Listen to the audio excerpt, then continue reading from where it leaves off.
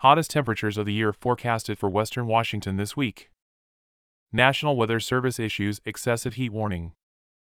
The National Weather Service is predicting dangerously hot conditions across much of western Washington today through Thursday evening. Temperatures are forecasted to reach the high 90s and pass 100 degrees in some areas. This means it's time for people to plan and take precautions to stay cool and safe, both outdoors and at home. Heat-related illnesses and deaths are preventable. Since many Washingtonians do not have air conditioning in their homes, cooling off can be a challenge, particularly for people with health conditions, the elderly, and infants. Cooling centers are a key resource in protecting people from heat-related illness and other complications caused by hot weather. Many regional cooling centers will be set up across the state and are free to the public during heat events. Dial 211 or use the statewide online resource here to find cooling centers near you. Call 711 before dialing 211 for TYY services. Language assistance is available.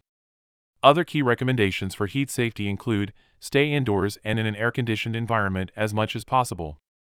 Keep your home cool by closing windows and shades during daylight hours. Use your stove and oven less to keep temperatures cooler inside. Check on your friends, family, and neighbors before bedtime. Assist those who are vulnerable or at higher risk, neighbors who are elderly, ill, or may need help. Stay hydrated. Drink plenty of non-alcoholic fluids, but don't wait until you're thirsty to drink. Keep outdoor pets safe and make sure they have protection from heat. Walk on grass instead of asphalt, which can burn your pet's paws. Never leave people or pets in a parked vehicle.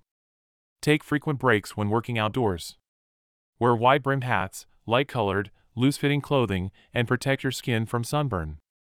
Do not rely on a fan as your only cooling source. While electric fans might provide some comfort, they won't prevent heat-related illness when temperatures are very hot. If you notice symptoms of heat illness, dizziness, nausea, headaches, muscle cramps, act immediately. Move to a cooler location to rest for a few minutes and seek medical attention right away if you do not feel better. Avoid extreme temperature changes. Warm temperatures do not necessarily mean warm water.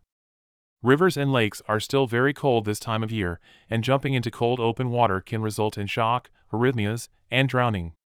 Cold showers combined with hot body temperatures can cause hypothermia, especially for elders and children. Ease into temperature changes.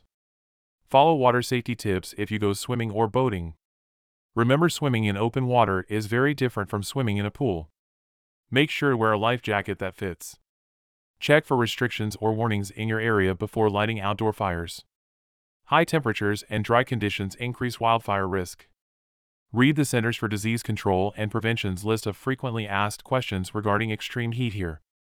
The DOH website is a source for information. Find on Facebook and follow on Twitter. Sign up for the DOH blog, Public Health Connection.